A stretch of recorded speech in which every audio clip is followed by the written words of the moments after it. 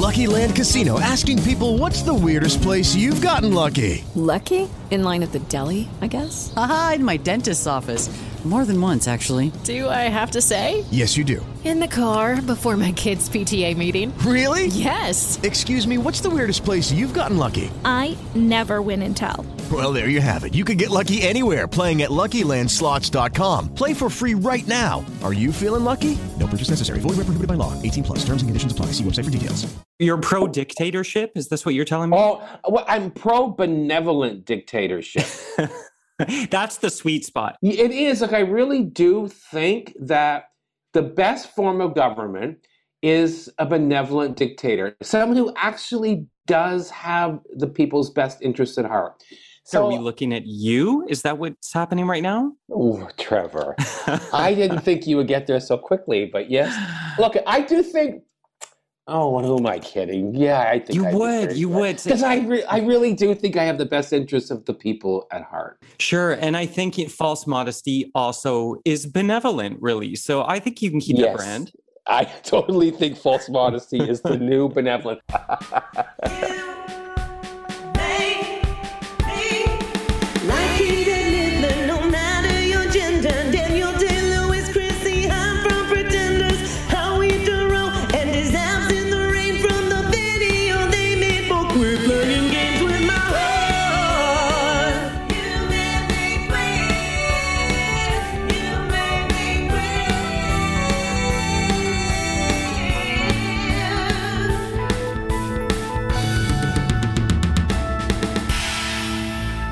Hello, I'm Trevor Campbell, and this is You Made Me Queer, the show where, just like the Netflix selection screen, queer folks sense the vague interest of your passing cursor and immediately launch into a tight 5 of their juiciest bits. That's right. Every episode, I invite a fantastic 2S LGBTQIA+ guest to point the finger of blame at who and or what made them queer. That's what we do. We do it all the time. We're back. We're doing it again.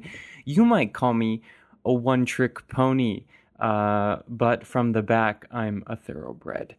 A few things to announce. First of all, I'm very, very, very, very, very excited to have been invited to the 2022 Toronto Comic-Con in person because we're nearing a post-pandemic world, I suppose one might say. So yes, You Made Me Queer and I, the dad of You Made Me Queer, will be live at Comic-Con doing a live show, 60-minute panel slot. So the exact date and time of that are TBD, but Toronto Comic-Con is March 18th to 20th at the Metro Toronto Convention Centre.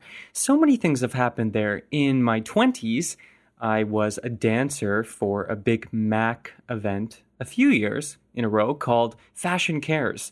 I dressed up at various times like Naughty Sailor, who swung an enormous sort of lasso rope. One year I was a naughty cowboy. So many things I've done really for a $5 bill and a sparsely populated craft service table. And I have no intention of stopping, so get down off your condescending high horse, thank you very much, and see me there at Toronto Comic-Con. Also present, if I haven't sweetened the deal enough for you, are the following folks. Kevin Sorbo from Hercules. You Made Me Queer. Hi. Austin St. John from Power Rangers, a.k.a. I think the Red Ranger, who anyone in Lycra or spandex or wearing a mask probably made me queer too. The Soup Nazi from Seinfeld. John Cusack, brother of Joan Cusack, who keeps me queer. And most importantly, might I say, no shade to the others, but the voice actors who portrayed Sailor Moon, Sailor Mars, and GD Tuxedo Mask. Can you believe it? It gets better. Rather than try and tell you how much Sailor Moon meant to me as a closeted queer child growing up in the suburbs, instead I will tell you that in my closet right now, I have an adult-size, full-body Sailor Moon costume, not in its original color, a pastel variant ready to go at a moment's notice. So if you want me to show up somewhere wearing that, I will. And you can contact me at youmademequeer@gmail.com. Let me be your sailor. How about that? So I will be announcing the exact time and my very, very, very special guest for this Comic-Con live show soon. But in the meantime, let's welcome today's guest. I'm so excited. My guest today is Scott Thompson. You know Scott Thompson. Who doesn't know Scott Thompson? Canadian television actor and comedian Scott Thompson, best known as being a member of comedy troupe The Kids in the Hall. I mean, get out of here. Kids in the Hall is a comedy institution, despite airing from 1989 to 1995, which is inexplicably, let's do quick math, coming up to 30 years ago since it's been off the air, at least as a TV show in its main capacity. And still, I bet you if you asked a lot of comedians working today what inspired them, what got them started, Kids in the Hall is going to be up there. Top 10 for sure, certainly in Canada. It's a straight-up institution. And me getting to hitch my baby institution to that one was a dream come true. I'm like a sweet little Sailor Moon skirt-wearing parasite. So let's learn a little more about Scott and his body of work, shall we? Thompson, aka Scott Thompson, became best known on Kids in the Hall for his monologues as the alpha queen socialite Buddy Cole. Oh my God, who we've talked about on the show with Paul Bellini, another You Made Me Queer alum, as well as Scott's appearances as Queen Elizabeth II, who currently has COVID. So, geez, I hope she's okay. If only for the relevance of this episode. Scott also played Secretary Kathy, businessman Danny Husk. What a name. Say it. It feels great. Suburban housewife Fran, actress Francesca Fiore, and as the demented old man, can I say demented? Am I canceled? In the popular Love and Sausages sketch. Scott has obviously done so much more at YouTube or stream, pay and stream for any episode of that show, and you will be inspired. It's something else. It inspired me, God knows. Okay, Scott also appeared on The Larry Sanders Show, Politically Incorrect with Bill Maher, The Late Show with David Letterman, Late Night with Conan O'Brien, and possibly Canada's finest film and television offering, Train 48. Train 48. Not unlike Thomas the Tank Engine, Train 48 was centered around a GO train. We'll come back to that. I'll do a spin-off podcast on Train 48, God knows. There is a new season of Kids in the Hall coming this May to Amazon Prime. Also, a documentary called Kids in the Hall, Comedy Punks, will be debuting this March at South by Southwest and then debuting on streaming platforms shortly after. Fun fact about Scott. Scott Thompson played over 100 waiters over the 6-year duration of Kids in the Hall. How many waiters have you played, huh? I bet you were a waiter. You haven't played any. You part-time, minimum wage joker. I'm just kidding. Do you know how long I waited for? How many cruddy restaurants I had people throw nickels at me at and forget to tip me from? Anyway, this is not about my trauma. It's about Scott's trauma. So without further ado, please welcome my sensational, wonderful, charming guest who I spoke to in the dead of winter and warmed the Danny Husk of my heart. How about that? Please welcome and please enjoy my conversation with Scott Thompson. You made me queer! And you're wearing your new luxury headphones, Scott. Yes, I am. Thank you. Listeners can't see this, but here at You Made Me Queer, no expenses spared. Absolutely not. Absolutely. As you can already tell, the star treatment. And I hand-delivered in the Canadian winter. Yes, you did. On the coldest day of the year. On the coldest day of the year, ask anyone. Yeah. Truly the cheapest pair of headphones possibly ever made. I feel like I'm in at the very back of an airplane trying to watch an episode of Jan. Yes. Now, of course, everything is like embedded in the back of the seat or whatever. But do you remember when you had to look like 20 rows in front of you and squint to watch Police Academy 2 or whatever? Yes, of course I do. Yes. I long for those days. Oh my God. Take the choice away from me. I don't want to choose my movie. Me too. Too many choices for everything. It just like I need like 2 choices for everything. Max. That's with cereal, sex, headphones, airlines. 2 choices. That's it. That's all I want. I want 2 choices and a recommendation. Thank you. Yes, exactly. Yeah. And I'll always go with the recommendation because I don't want to research it myself. I mean, that's the whole problem with everything, isn't it? Too much choice. You're absolutely right. So you're pro dictatorship? Is this what you're telling me? Oh, well, I'm pro benevolent dictatorship. That's the sweet spot. It is. Like, I really do think that the best form of government is a benevolent dictator, someone who actually does have the people's best interests at heart. So, I mean, it doesn't happen very often. No, it sure doesn't. It has happened in history, though. Do you mind citing one for me? Marcus Aurelius. Oh, the great reference. Look how smart you look. I knew you weren't expecting that, were you? No, oh my God. Oh, wow, everyone in academia's ears just pricked up right now. Yeah, I do think that. I think that he would have been a really good emperor at this moment. I think if Jesus was a real person and he didn't have those delusions, he would have been a great benevolent dictator. That's right, not so cray-cray. But now since both of them are dead, are we looking at you? Is that what's happening right now? Oh, Trevor. I didn't think you would get there so quickly, but yes. Look, I don't think I'd be a very good, like, modern leader. Like, I think I definitely wouldn't be a good... Oh, who am I kidding? Yeah, I think you would. Because I really do think I have the best interests of the people at heart. Sure, and I think false modesty also is benevolent, really. So I think you can keep that brand. I totally think false modesty is the new benevolent. I think false modesty is the new magnanimity. And I'm anything. And if I'm anything, I'm magnanimous. And now you're just trying to make me blush with these $4 words here. Good work. I know. My vocabulary is going to pale in comparison to yours, so get ready to be underwhelmed and angry, quite frankly. I think you're being falsely modest. I think you're a lot smarter and a lot more educated than you're letting on. Oh my but you know that I think you're working a kind of a dumb twink thing, and it's not working, Trevor. God bless you for calling me a twink. I am almost 40.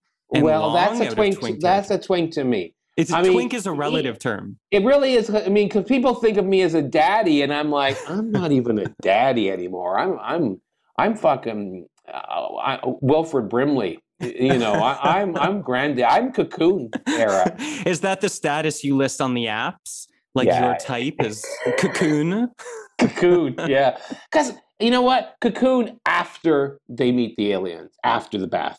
Wait, when it's like a dried out husk? There's nothing inside? No, not at the very end. Oh, not when they're like pods and they drift and they dry up and blow away. No, when they're dancing and fucking and remembering how young they were. Because, I don't know if you've ever seen Cocoon, but it's kind of astonishing to look at it now.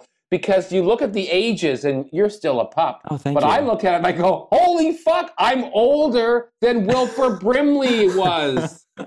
How did that happen? That's the litmus test. Are you pre-Wilford Brimley or older than Wilford Brimley? I'm older now. And here's the thing. I'm looking at old movies constantly now. And I find myself being attracted to the oddest people like Richard Widmark or Ernest Borgnine when he was only a mere 48. I like to think that I know references, but both of those have me stumped. So fill me in, please. Well, Ernest Borgnine would have been, like a great character actor from the 60s and 70s. Oh, yeah. What I'm saying is I really like character actors like Robert Shaw. I'm looking at them like in Jaws and going, oh. Right. Like Jack Nicholson when he played the old astronaut. What's the one where he's the astronaut and the kid dies? Shirley MacLaine.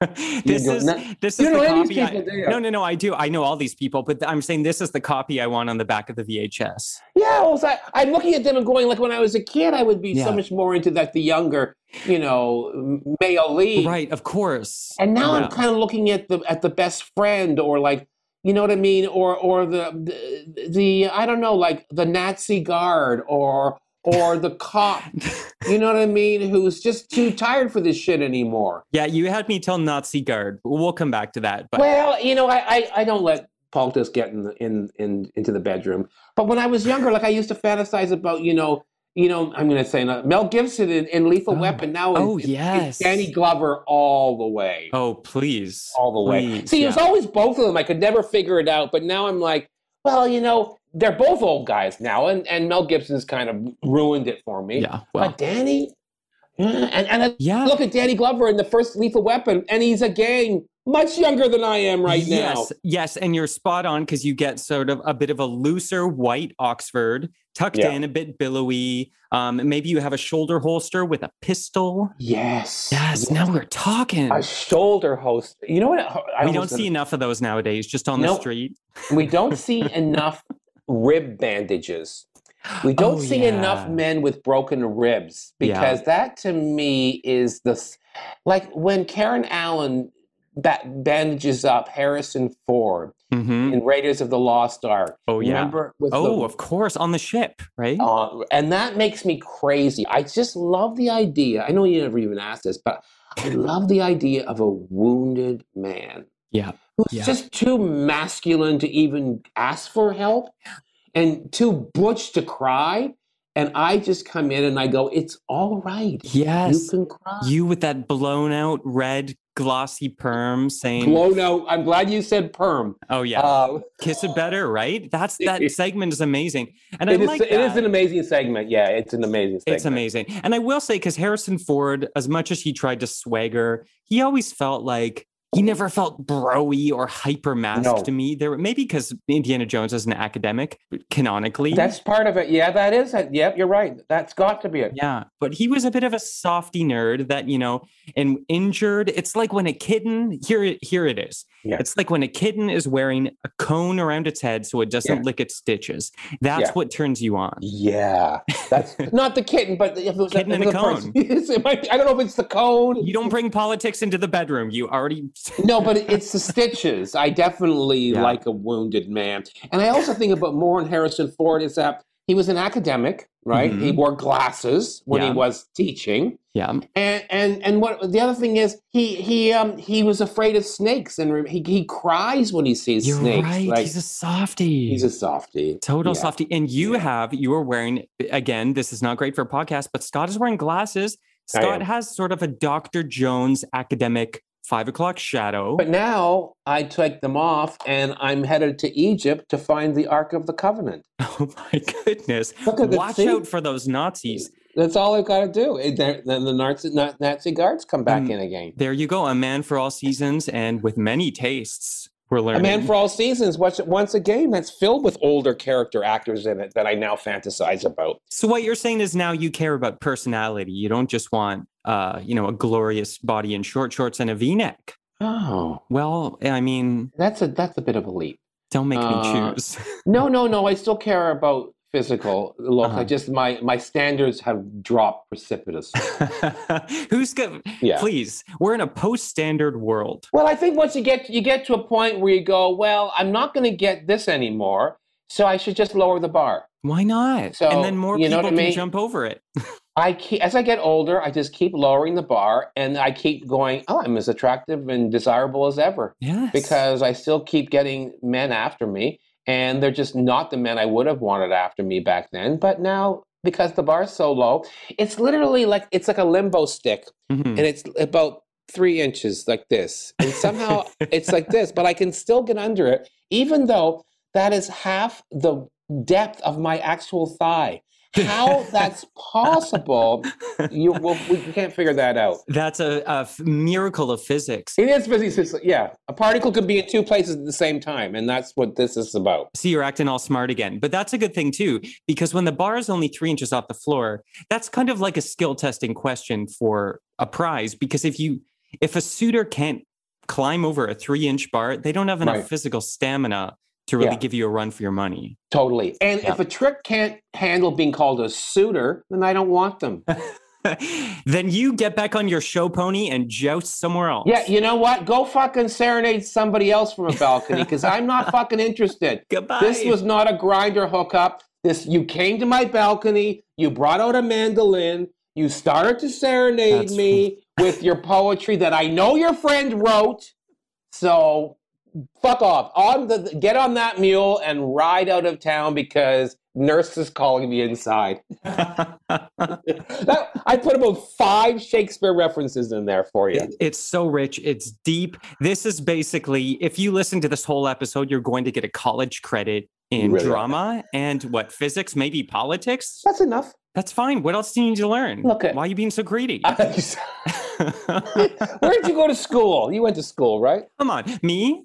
Yeah. Did you go to like post-secondary education? I did. I've been to multiple post-secondaries. And this is funny because one of the post-secondaries I went to was York. I knew And it. Me too. I read on your Wikipedia page that you were asked to leave York for being quote unquote disruptive. Care Yes. to elaborate? Well, they kicked me out of school in my 4th year, if you can believe it. Going into my graduating Jesus. year, I was in the performance stream of theater. And every year I would just squeak in. And they'd be like, we want to get rid of you, but you did something that we can't ignore. And people like you, so we can't get rid of you. And then in 4th year, I did some things that they couldn't ignore, and they kicked me out. But I finished my degree in English. Oh, wow. So Good that's for you. probably why I can quote Beowulf. Drop those references.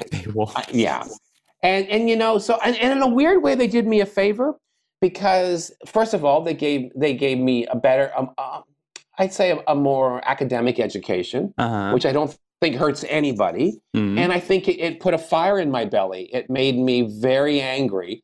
And so much of my early career, and I probably still now, was driven by, I'll show those fuckers. Do you know what? And I know I've spoken to some A-class entertainers and I've heard stories of folks who that's kind of a weird blessing to be like, we don't know how to tame you. Yep, that's exactly so go do what you do. That's exactly it. And they really did treat me like a wild animal. Yeah. And I look back on it now and I can sort of understand because, look, I never went anywhere without leaving a trail of scat because I just wanted to, I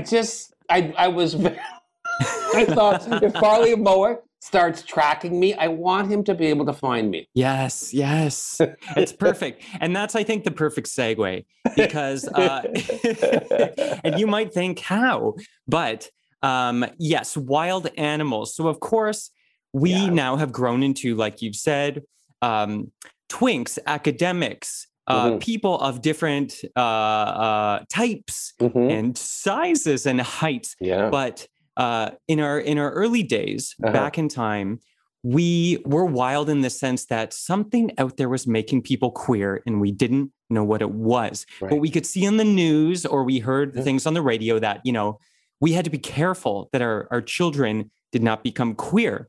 Yes. Like, for example, if you dipped a cookie for too long in a hot drink and then it kind of crumbles apart, that could make you queer. Also, listening to a Katie Lang album while simultaneously reading the liner notes will actually make you queer too. Absolutely. So we know all these things. You know this. We know things now through science, but we didn't know this before. And that's why you and I got swept up and turned into big queer monsters. And I like that. I haven't been called a queer monster in an affectionate way in a long time. And I really appreciate that, Trevor. Just in a court of law. I do what I can. So that's why I've called you here today, Scott, because I want to give you a once in a lifetime opportunity to point the finger of blame at who and or what, Scott Thompson, made you queer. This is a serious question. You can take it any way you want. Well, I mean, do you mean like who? What does that mean? Like who is my favorite crush? Who would I look at on television and the movies and go, oh my God, I'm definitely like that? That's a great question. I would, I don't want to steer it too much. I don't know what kind of called you out. What was your wolf whistle? Were there experiences? Were there people? Well, it was of course, probably, we know nothing makes you queer per se. no, if we're gonna I think peel back the probably joke. crushes, like crushes that I had on certain men where I just knew this was different Okay. than the way other people felt. And I also think identifying with a lot of girls.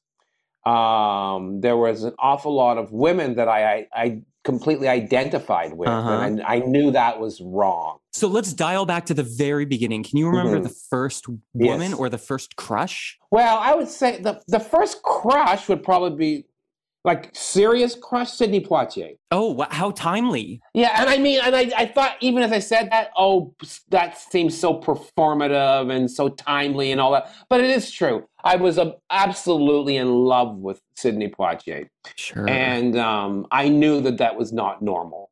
I knew that it was much more than wanting him to be my teacher and to serve with love. I knew it was more than that. I would say, and there was lots and lots of crushes like that. People. How old were you when Sidney Poitier first? I was probably about 8 or 9, 7 or 8. Yeah, and my mother, because my mother loved him, and we would watch his movies together. And it was a kind of a safe place, but she'd go, "Oh, there's a Sidney Poitier movie on," and I'd be like, "Oh, I'll watch that with you." And so we both were kind of in love with him, but we could pretend it wasn't the case. Yeah. She could pretend that I just admired him. And I could pretend that she just admired him. And we both did, but we also were definitely thinking of other things. And I wonder also at that age, like it's not even something she had maybe any awareness of or. Oh, no, absolutely. No, and back then as well, because even though, you're not a twink and I'm not, but we are different. The difference between our ages is profound in terms of it's a sea change. So no one ever back then it would never have crossed my mother's mind because it would be too horrible a thought to cross her mind. So the thought of having a gay child was not even remotely on her or my father's radar. Right. So for that reason, things you could get by with certain things they wouldn't clock. Like for example, I had a similar thing. I would watch Remington Steele with my mother. Oh, yes, of course. Yeah. Oh, yes. Yep. Stephanie Zimbalist Jr. and Pierce Brosnan. Well, that's perfect because you've got both. You've got hot Pierce to fantasize about. And then you've got Stephanie Zimbalist to fantasize about being.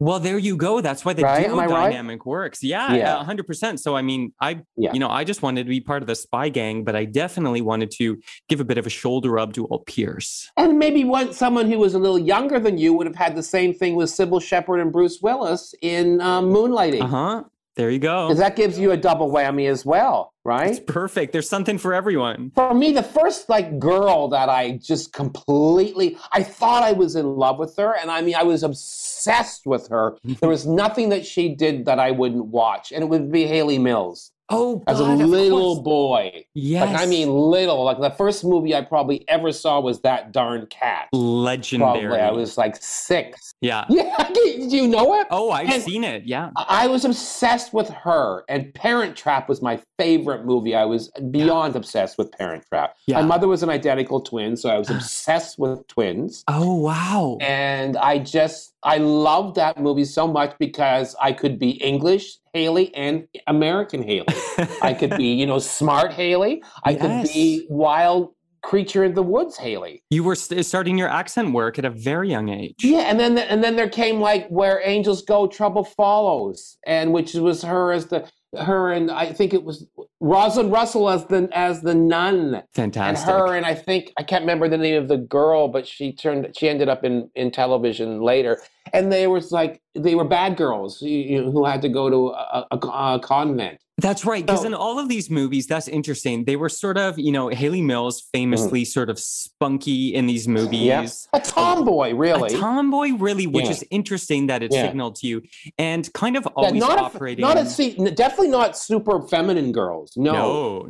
Tomboys, yeah. And she was always kind of operating outside of the law. And as someone who York University later called disruptive, I could see how that might appeal to you. Well, a rule breaker. She was a rule breaker break her in every movie she made. Yeah. Like in That Darn Cat, they're like, this is beyond you. This is a kidnapping case. You can't be worried about this poor teller. And she's like, really? You're too young for this. Yeah. But she was caught between a little girl and a woman.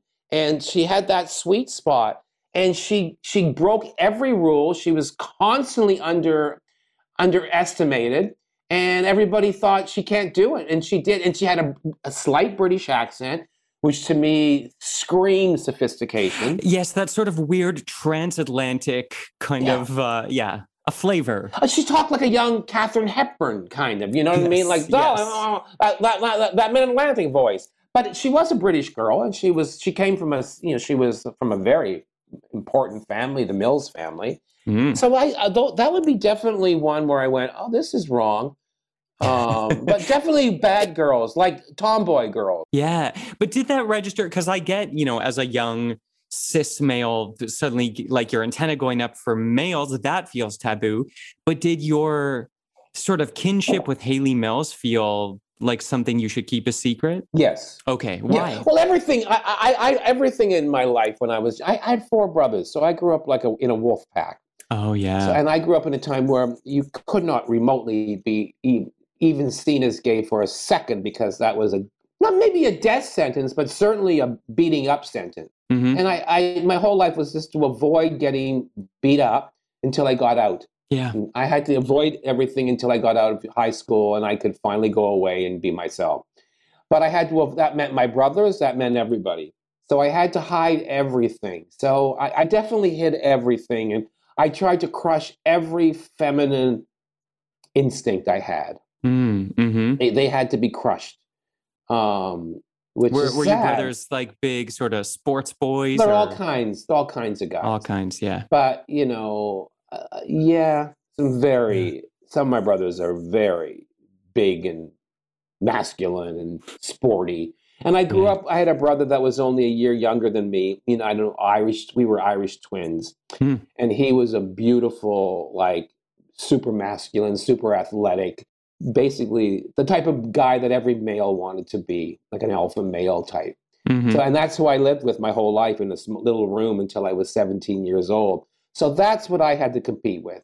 Wow. So everything was about killing the gayness in me. Yeah, I know what you mean, which is really, that's a trick, because I don't think, as precocious or Hayley Mills-like as we are, I don't think we're smart enough to selectively kill parts of ourselves and let other parts thrive. So you end up kind of just putting a lid on the whole thing. No question.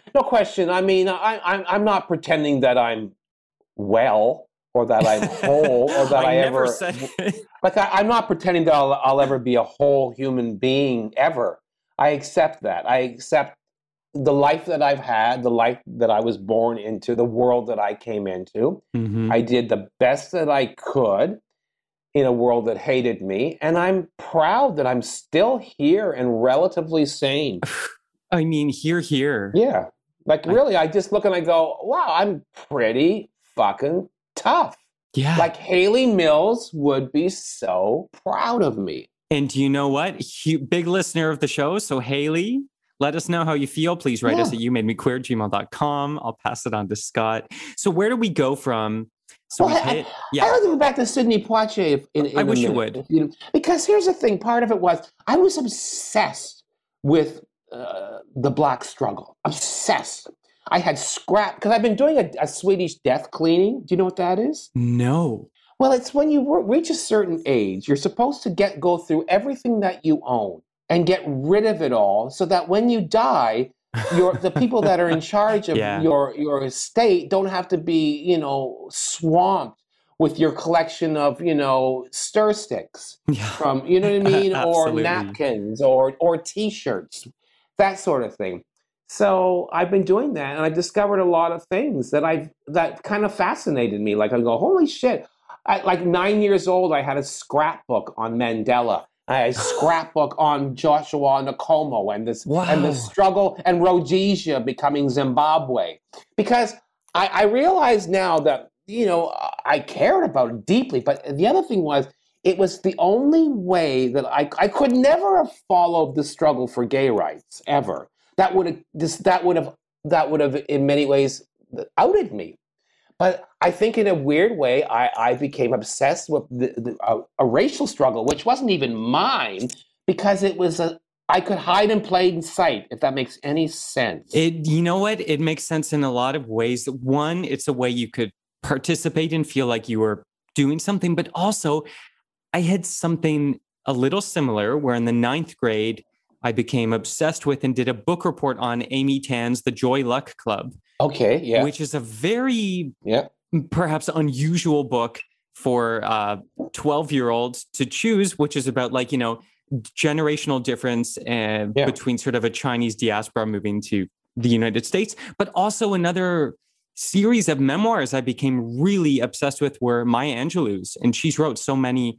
And I thought about later, like, what was pinging for you in those books? Because, I am a white person, white cis male, but it was because I couldn't find any books about the queer experience at all. So it was something where I could read about someone who said, I'm in a world that does not want me or make sense, and what do I do? Yeah. So I get it, I think. That's exactly how I was. I was just obsessed because I could cut out an article about Ian Smith dying in Rhodesia. I could cut out an article about Joshua Nkomo and Mugabe. Yeah. And no one would have any idea. And I mean, I was interested in it, but it was, I could never have had a scrapbook that had clippings about Stonewall in it. Could you imagine? No, I had to go the opposite. And also, let's be honest, they weren't writing about that then. There were no articles about Stonewall. That's nonsense. That's right. And I couldn't, and if a gay person came on television, there were very, very, very few. And it would be either a Truman Capote or a Tennessee Williams, and I'd have to leave the room because I'd have to pretend that I hated it.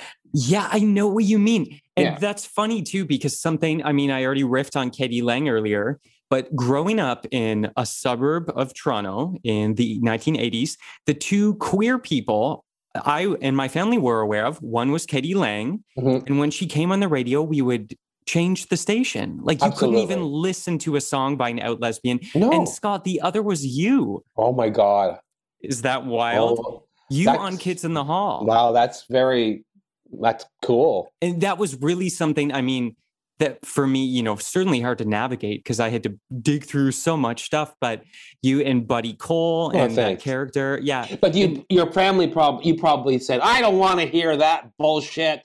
Oh, it was like you had to turn it on with the remote in your hand, watch it when no one was in the room, and when someone else came in, you flipped back. Me too. Like even if I was watching a musical on television and a brother walked in, I would say, I don't know, I was clicking through the channels and I got stuck on this when I really wanted to watch Wide World of Sports. That's right, and then throw a brick through the window to punctuate it. Yes, so I became very. I think that's partly why I confused violence with masculinity. A lot of people do. And that's there's no question. I don't know why you didn't even really drag that out of me. But a lot of people do. And for the record, you're fine. Yeah. If you're listening to this, you don't need this lesson. Oh, I don't. Yeah, I know I'm fine. Yeah. But, so when anything like that happened, like I just had to pretend I didn't like it. Like when I was very young, when I was about 13, 14, the National Ballet was having auditions they wanted young boys to join the school. Ooh. And that's really what I wanted to be a ballet dancer. I wanted to be Nureyev. I wanted to be Baryshnikov. Mm-hmm. That's what I wanted. But there was no way on earth I could do that. And there's no way on earth I could even voice it. Yeah. But I made the very key mistake of telling my brother that I wanted to audition. And he told my other brothers, and before I knew it, it went through the family like a flash fire. Oh, no. And I was being ridiculed about it, and I buried that one. That was it. I buried that dream that day. It never came back up. Never came back up, and later on I realized it's probably for the best, because if I had done that, I think I would have been a pretty good ballet dancer, because I'm not going to brag, but I've got a great turnout. And from the waist down, I am perfect for the pliable, like Gumby, like a bunch of pipe cleaners. I got huge legs. I got great big feet. I've got good turnout. I look good in tights. I would have been a good ballet dancer, but my career would have been over at 40. Right. And then I would have had ruined legs and knees. So That's the it's thing. all worked out for the best. They'd have to take you back out into the field and shoot you. Unfortunately, you're still here. And also, that was when ballet was actually a thing. What do you mean? And it was popular culture. Like, it wasn't like an incredibly obscure art form. It was big. It was Time Magazine had a ballet section, a dance section. Oh, yeah. And that was the first thing I went to every week when the Time Magazine came in, because there would be a chance there would be a man in tights. Yes. And that would be pornography for me, because back then pornography would have been the dance section of Time Magazine and the underwear section of the Eaton's catalog. 100%. Yes, that was my experience. Like Sears or Kaufman's, because I lived in the States a bit. You get those backyard dads strutting around the inflatable pool or in a pair of silk pajamas. Bingo. And also, to echo you, I had something where I wanted to take gymnastics as a kid. Oh, me too. But we went to one studio and the teacher said, we don't offer this for boys. As if a boy could not take the course. So it was just like, you can't do it. It's interesting because I in that way, I lucked out, because I hung out with a group of guys that were quite butch, and we were stoners. Okay. And they were all rough guys, but they did gymnastics. I don't know why. What? Where? Like just about town? Yeah, but you see, Matt, gymnastics you can have the feminine side and the masculine side. They were all into the rings. Okay. You know what I mean? Yeah. High bar, right? Pommel horse. Those are all very masculine gymnastics things. Are you sure? And so well, they were when I was young. Okay. It really was when I was. I mean, I'm here for it. It really was. It wasn't. No, the only thing that was considered feminine gymnastics would have been the ribbon. Well, they didn't have that then. Okay. But yeah, I did. Well, okay, at home, when we won, I would run around with the ribbon. The only time I ever competed because I was on the gymnastics team. Oh. But what probably should have outed me was the only thing that I could compete in was the floor. And that's gay. Floor is gay. A bit of horizontal gymnastics. Yeah, like, cartwheels and kip-ups and back handsprings and all that. But then all my friends, like I had friends, they were so good, we could just stand there. We would do back flips standing. What? Just do it. There was a point in my life when I could do a standing back flip. Now this is... I know. This is incredible. So do you realize that would be like in a bar or something, flirting someone up? Can you imagine if you could be like, hey, can you hold my drink for a sec? Yeah. Do a standing backflip and then take your drink back. Did you ever do that? No, because by then, bars were so crowded back then. Yeah, you probably kicked someone in the face. Now you could. But that didn't last very long. I mean, there's only that window's very, very the backflip era. Tight. Yeah, like I probably couldn't do that. I think the last time I did, it was not a backflip. I only probably did that maybe 2 or 3 times my entire life. That's amazing. But I used to be able to do back handsprings well into my 20s. Yes. Well into my 20s. And I could do kip-ups into my 30s. And the last full cartwheel I did was in my 40s. So now let's say suddenly knock, knock, knock on the door. It's the whatever version you want of the Olympics committee. And they're like, Scott, you're in. What is the Olympic gymnastics move you think you could still nail? Okay. Cartwheel into a dive, front roll, kip up, back handspring. What's a kip up? I still don't know. Kip up is okay. It's when you're on your back. Doing it. For podcast listeners, Scott. Right, you're on your back, right, and you got your legs over. Some people you don't need a sling. You got your legs over your back, right? They have to touch the back. I can't do it right now, and I'm in a chair. And you get your legs back there, right? Yeah, and you've got your leg as if you're going to suck your own cock. Yeah. And then you just you jump up and you land on your feet. Yes, I know. Okay, yeah. So that's a kip up.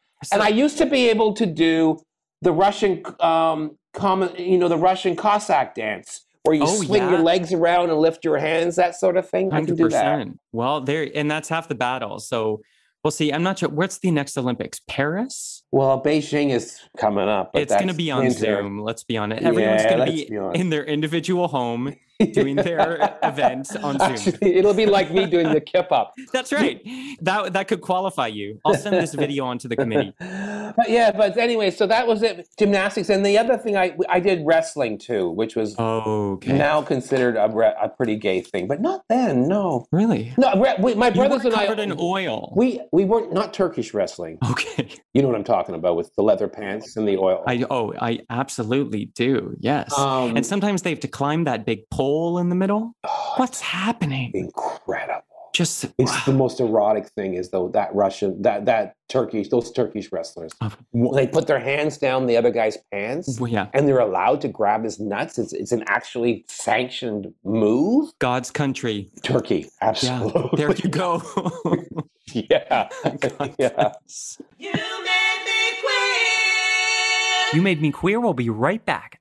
Hello, it is Ryan, and I was on a flight the other day playing one of my favorite social spin slot games on ChumbaCasino.com. I looked over at the person sitting next to me, and you know what they were doing? They were also playing Chumba Casino. Coincidence? I think not. Everybody's loving having fun with it. Chumba Casino is home to hundreds of casino-style games that you can play for free anytime, anywhere, even at 30,000 feet. So sign up now at ChumbaCasino.com to claim your free welcome bonus. That's ChumbaCasino.com and live the Chumba life. No purchase necessary. VGW. Void were prohibited by law. See terms and conditions. 18+. And now back to more You Made Me Queer. You made me queer. I cut you off. So let's anyone else you want to blame here, because this is a show about hot retribution. So we've got Sidney Poitier, we've got Hayley Mills. I think we've tossed in a few sports. We've got gymnastics. We've got certainly the whole country of Turkey. The whole country of Turkey. Midnight Express. Oh, come on. The shower scene. You know. Come on. Yeah. I mean, okay. Women in Love. D.H. Lawrence's Women in Love. The naked wrestling scene in front of the fire. Oliver Reed. Is it Oliver Reed? And I can't remember the other name of the other actor. That would have done it. Also, Oliver Twist. This is really tragic. Okay. Falling in love with Oliver Reed, who was actually, he's the horrible character, but I kept going, he's terrible to Nancy, but I still find him attractive. Oh, wait, was that Bill Sykes? Bill Sykes. Oh, yeah. Yeah, I know. Right. That's awful. I'm not proud of this. No, listen, I can't help it. Clifton Davis and That's My Mama. He was a gorgeous actor, and he used to wear tight pants, and you could see the imprint of his dick. And it was back in the 70s. No one even thought anything of it. Talk about tight pants. Clifton Davis. Let's see. Beautiful. Tight pants. You could see everything. As we should. You know what? Right, absolutely. Our right. And you know what? In your benevolent dictatorship, there will be a few strict rules. One of them will be unitards across the board. Across the board. Yeah. Absolutely. And that Turkish oil. Turkish oil. Oh, you've got to start thinking about how you're going to run this country. You can't even do that. You couldn't go to one of those Turkish oil wrestling competitions anymore because are they canceled? Know. Oh, they know. They're not canceled. They know. They know. Yeah. A bunch of Western men come in. Just happened to be there. We were just going through Cappadocia. Well, that's 500 miles away. Oh no, it was no big deal. We just stumbled across this. No one stumbled. It was in our Lonely Planet book as Scott is throwing $20 bills at the men. Yeah. And there was probably a yoga book that I found which had a naked yoga master on. Not naked, but he wore this kind of diaper thing that I found very attractive. Okay. So you like that costume? Tarzan. Sure. Oh, Tarzan. So okay. A lot of you it's really outfit centric for you that kind of woke you up, like loincloths and diapers. Yeah. Jock straps. Cat cones. Yeah. Yeah. There we go. We've isolated it. It's costume work. And even superheroes. I realized the superheroes that I love were all the shirtless ones. Uh-huh. I love Aquaman. I love Silver Surfer. Yes. I loved Submariner. These are great ones. Right? I had some of those action figures, and the amount of time I spent just mashing them together. Oh, totally. to And simulate. they weren't really popular characters. And they were also, they all became kind of superheroes that people mocked. I remember in Entourage, they used to mock Aquaman for years and years and years until they made the movie with Jason Momoa. That's right. But it was, Who's I went, mocking why? Jason Momoa? No one. I mean, and he would have been probably awakening for me now. Oh, yeah. If I was a little gay boy, that Yeah. definitely he would have awoken me. But I remember thinking, why do I like them all? Oh, they're shirtless. They're anti-heroes and Yeah. they're shirtless. And, and I've talked to some folks about this before. Superheroes are inherently queer because they are secret identities. Yeah. And they are people who, when allowed to become their secret selves, are more powerful, just like us. Yeah, that's totally true. There you go. And yet there really hasn't been an openly, like a gay male superhero ever. That also, I think, is going to be a bedrock of your political platform. More gay superheroes. Yeah, like, I mean, I don't really believe in like going back and pretending that someone was gay after the fact, because it's like Oh, I see, invent yeah. someone new. I wouldn't do that. Like, I'm not going to Dumbledore the Flash or anything. Yeah, I know. It's a bit desperate. If you wanted him to be gay, you would have made him gay. So fuck off. 100%. Yeah. But I think Hawkeye might have been gay. The Green Lantern, I think. Oh yeah, come on. Anyone with a bit of a swishy power like that. Yeah, and the power of ring, you know what I mean? Yeah. And it was an emerald. That's the gay zone. I know. It's a bit too jewelry based to come off as straight. Yeah, like, I mean, if it was a diamond, I get it, but not an emerald. That's an offcut. Come on. Come on. So I do want to touch on something too quickly, and unfortunately we are running out of time. But I found it interesting because you mentioned sort of the how lightly you had to tread as a kid in that family of brothers and where you grew up and things like that.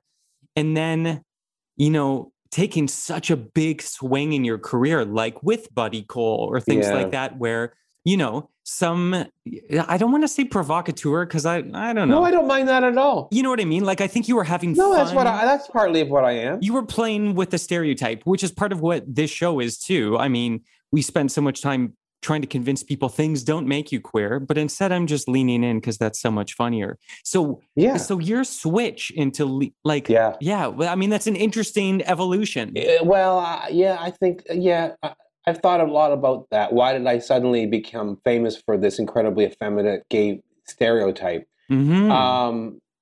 Well, I think I'm just I think Buddy Cole was reclaiming the queen in me that I had killed. Mm-hmm. When I was a child, I tried to kill everything feminine in me, and that was feminine equaled gay in a male. Yeah. And we live in a different world today, but that's the world that I come from, and I still stand by it. And so I did everything in my power to kill that. And also when I was very young, I had a speech impediment, and I had a lisp, a very bad lisp. I couldn't say S's or CH's or all that stuff. And when we started studying fractions, suddenly my way of speaking became very problematic because people that I'd grown up with could understand me, but then the teachers didn't know what I was saying. And they discovered that I had a very severe speech impediment, that I talked like this sort of thing. I mean, I lisped, which was considered gay, a gay voice. So I had 3 years of speech therapy. And it was, my father would bring me to sick kids, like every 2 weeks, Thursday, I would see Mrs. Schwartz. And she would... Oh, why she got to have an SH sound in her name, too? I know. It's so cruel. But it was interesting because I learned how to speak like this. I learned how to basically...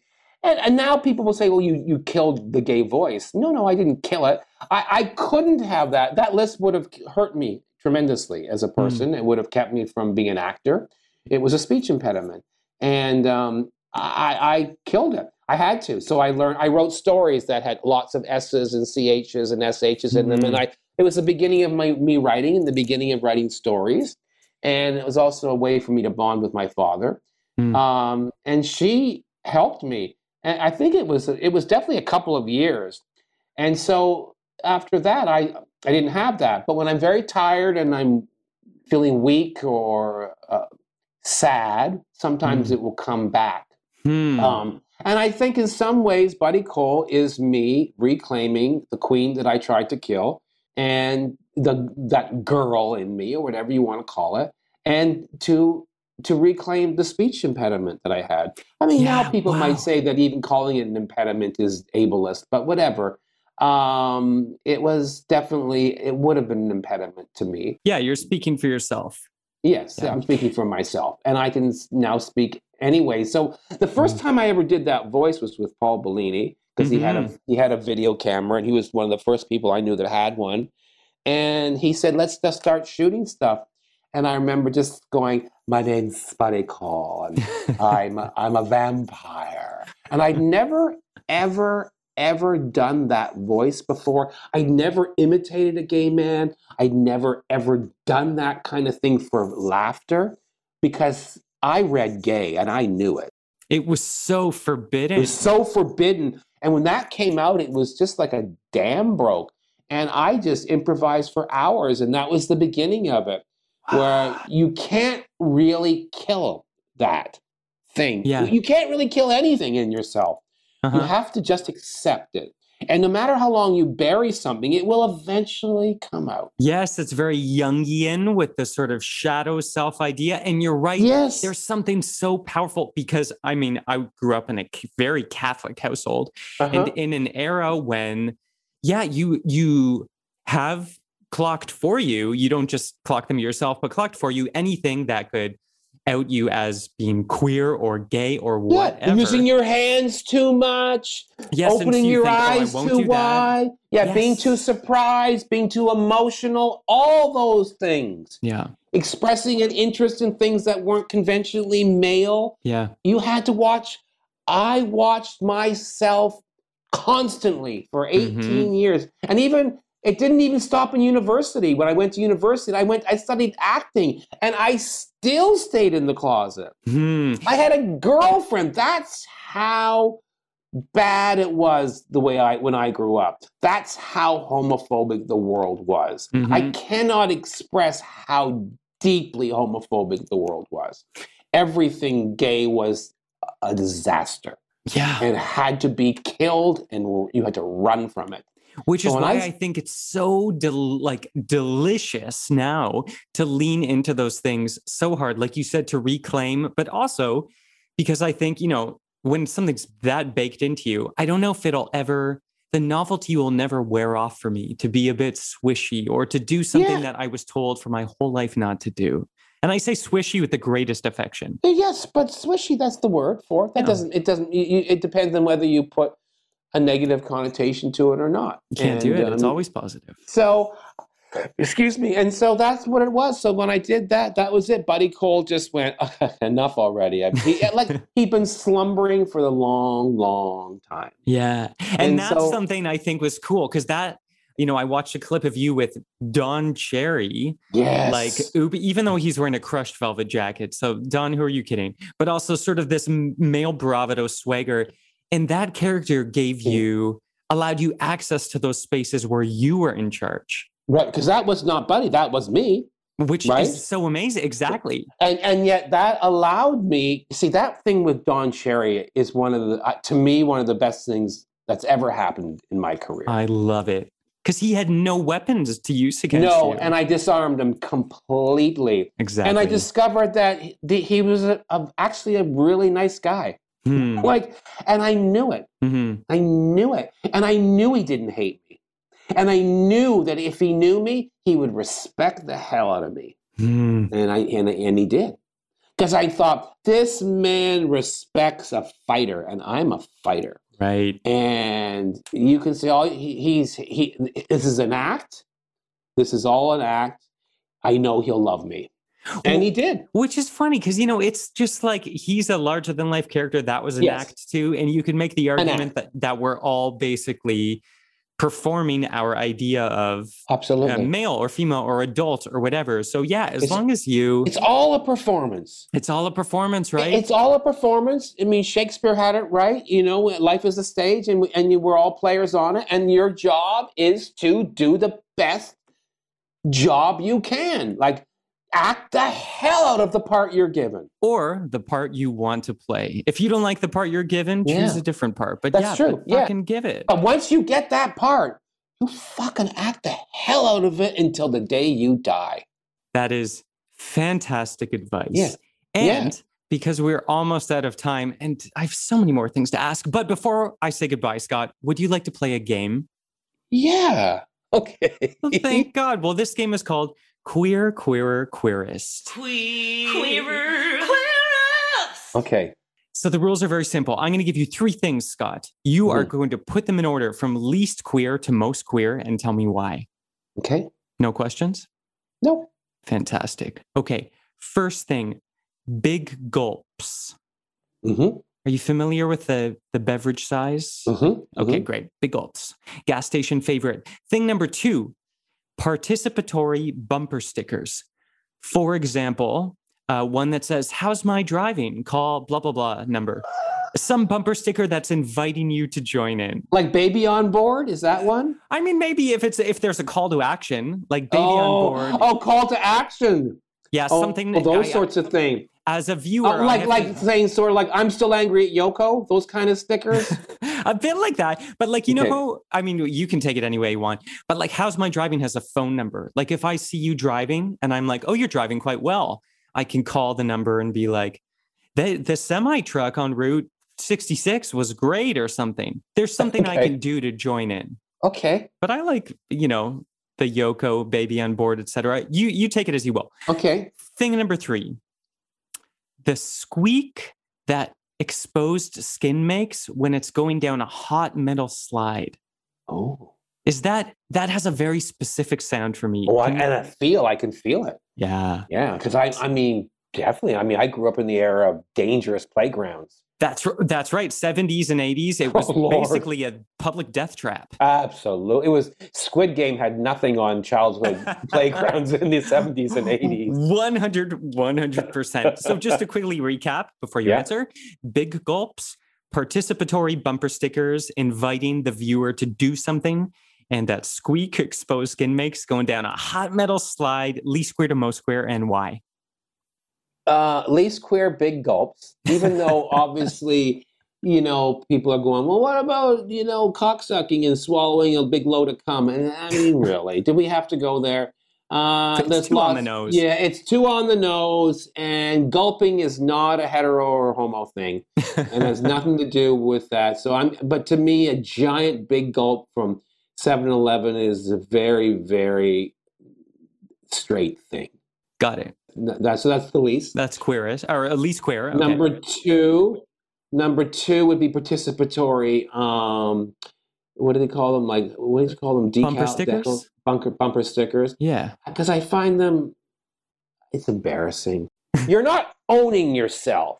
What do you mean? You know what I mean? Like, if you're driving around and you want people to comment on whether you're driving well or not, you're not fucking confident in who you are. Right. You know what I mean? Like, if a car is a dress, you're not comfortable wearing that dress. Yeah, you're right. You don't need people to tell you, I saw him at the Oscars and oh my God, what an amazing outfit. No one needs to. I wore this to the Oscars. I don't need you to tell me that it's fantastic. I know it's fantastic. You're right. It's so desperate to just drive your car and keep on trucking.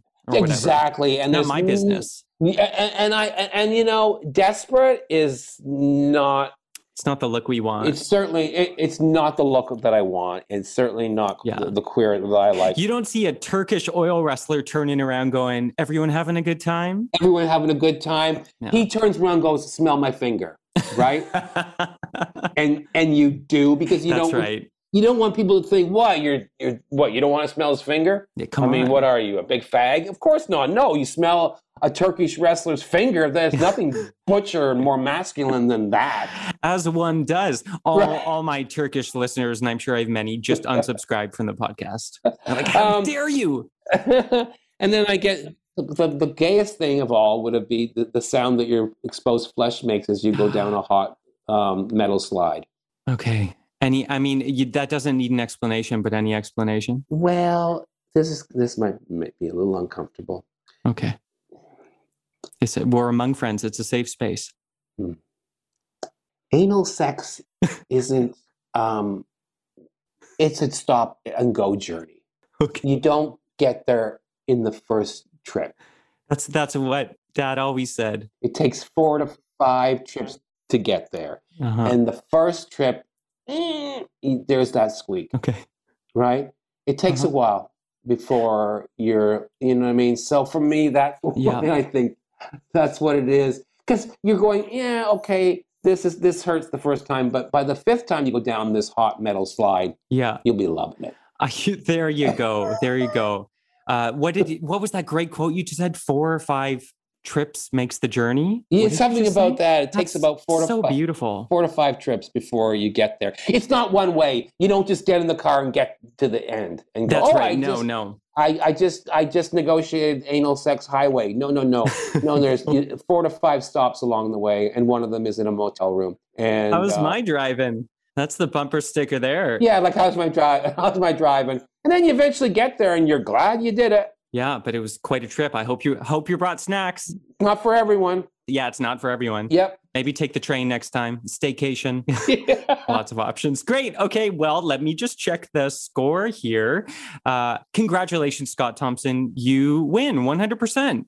Oh, how did I win? Is that like, so I got the right answers? Well, listen, all it proves basically is that you are in fact a queer person. I'm very happy with those results. The PCR is in for queerness. Yeah.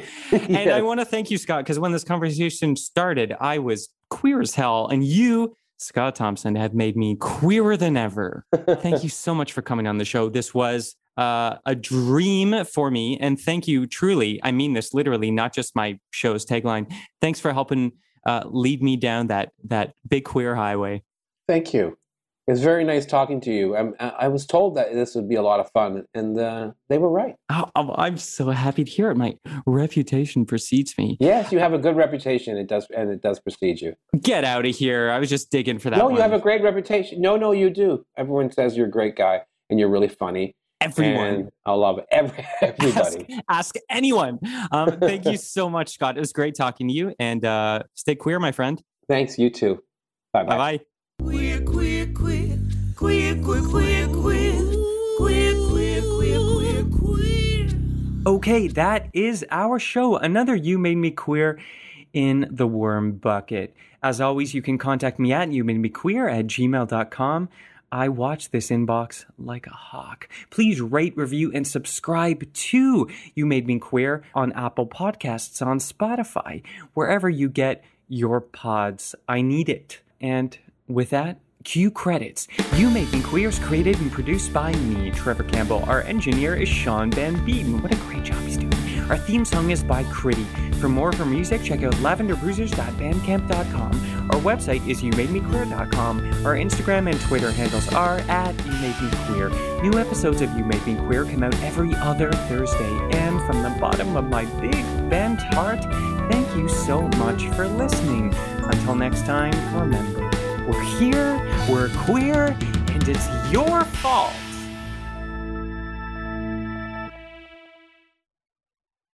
With Lucky Land Slots, you can get lucky just about anywhere. Dearly beloved, we are gathered here today to... Has anyone seen the bride and groom?